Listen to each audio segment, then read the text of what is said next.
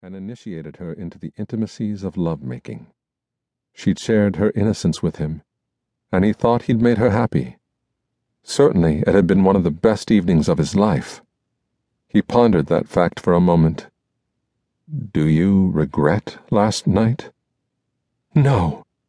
I'm glad you were my first. It's what I wanted since we met." He placed his hand on her cheek, tracing her skin with his thumb. "I'm honored to have been your first." He leaned forward, his eyes unblinking. "But I want to be your last." She smiled and lifted her lips to meet his. Before he could embrace her, the chimes of Big Ben filled the room. "Ignore it," he whispered fiercely, his arms stretching across her body, pushing her to recline beneath him. Her eyes darted over his shoulder to where his iPhone lay on the desk. "I thought she wasn't going to call you anymore." "I'm not answering, so it doesn't matter." He kneeled between her legs and lifted the sheet from her body. "In my bed, there's only us." She searched his eyes as he began to bring their naked bodies into closer contact. Gabriel leaned forward to kiss her, but she turned her head. "I haven't brushed my teeth." "I don't care." He lowered his lips to her neck, kissing across her quickening pulse. "I'd like to clean up first." He huffed in frustration, leaning on one elbow. "Don't let Paulina ruin what we have." "I'm not." She tried to roll out from under him and take the sheet with her, but he caught hold of it. He gazed over the rims of his glasses, his eyes sparkling with mischief. "I need the sheet to make the bed." Her eyes traveled from the white fabric that was clutched between her fingers to his face. He looked like a panther waiting to pounce. She glanced over the side of the bed at the pile of clothes on the floor. They were beyond her reach. "What's the problem?" he asked, stifling a grin. Julia blushed and gripped the material more tightly. With a chuckle, he released the sheet and pulled her into his arms. "You don't need to be shy. You're beautiful. If I had my wish, you'd never wear clothes again." He pressed his lips to her earlobe, gently touching the diamond stud. He was certain his adoptive mother, Grace, would have been happy that her earrings found their way to Julia.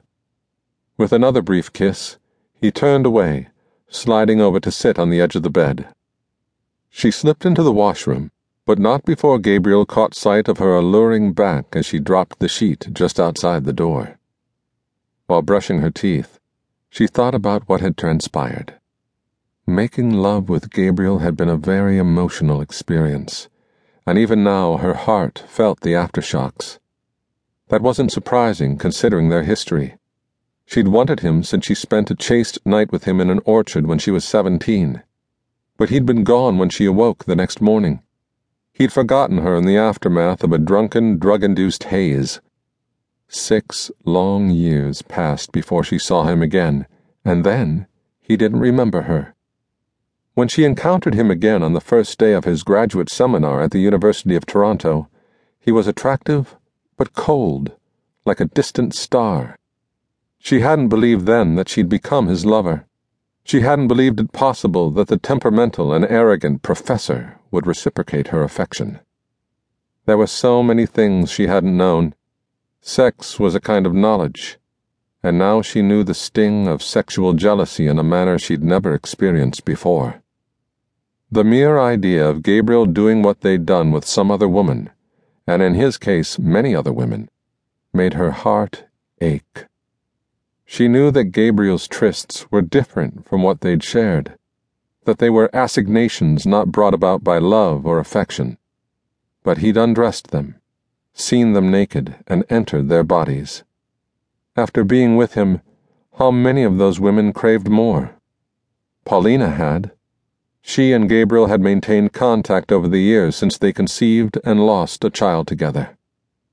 Julia's new understanding of sex changed her views of his past and made her more sympathetic to Paulina's plight, and all the more guarded against losing Gabriel to her or to any other woman. Julia gripped the edge of the vanity as a wave of insecurity washed over her. Gabriel loved her. She believed this. But he was also a gentleman, and would never reveal that their union had left him wanting.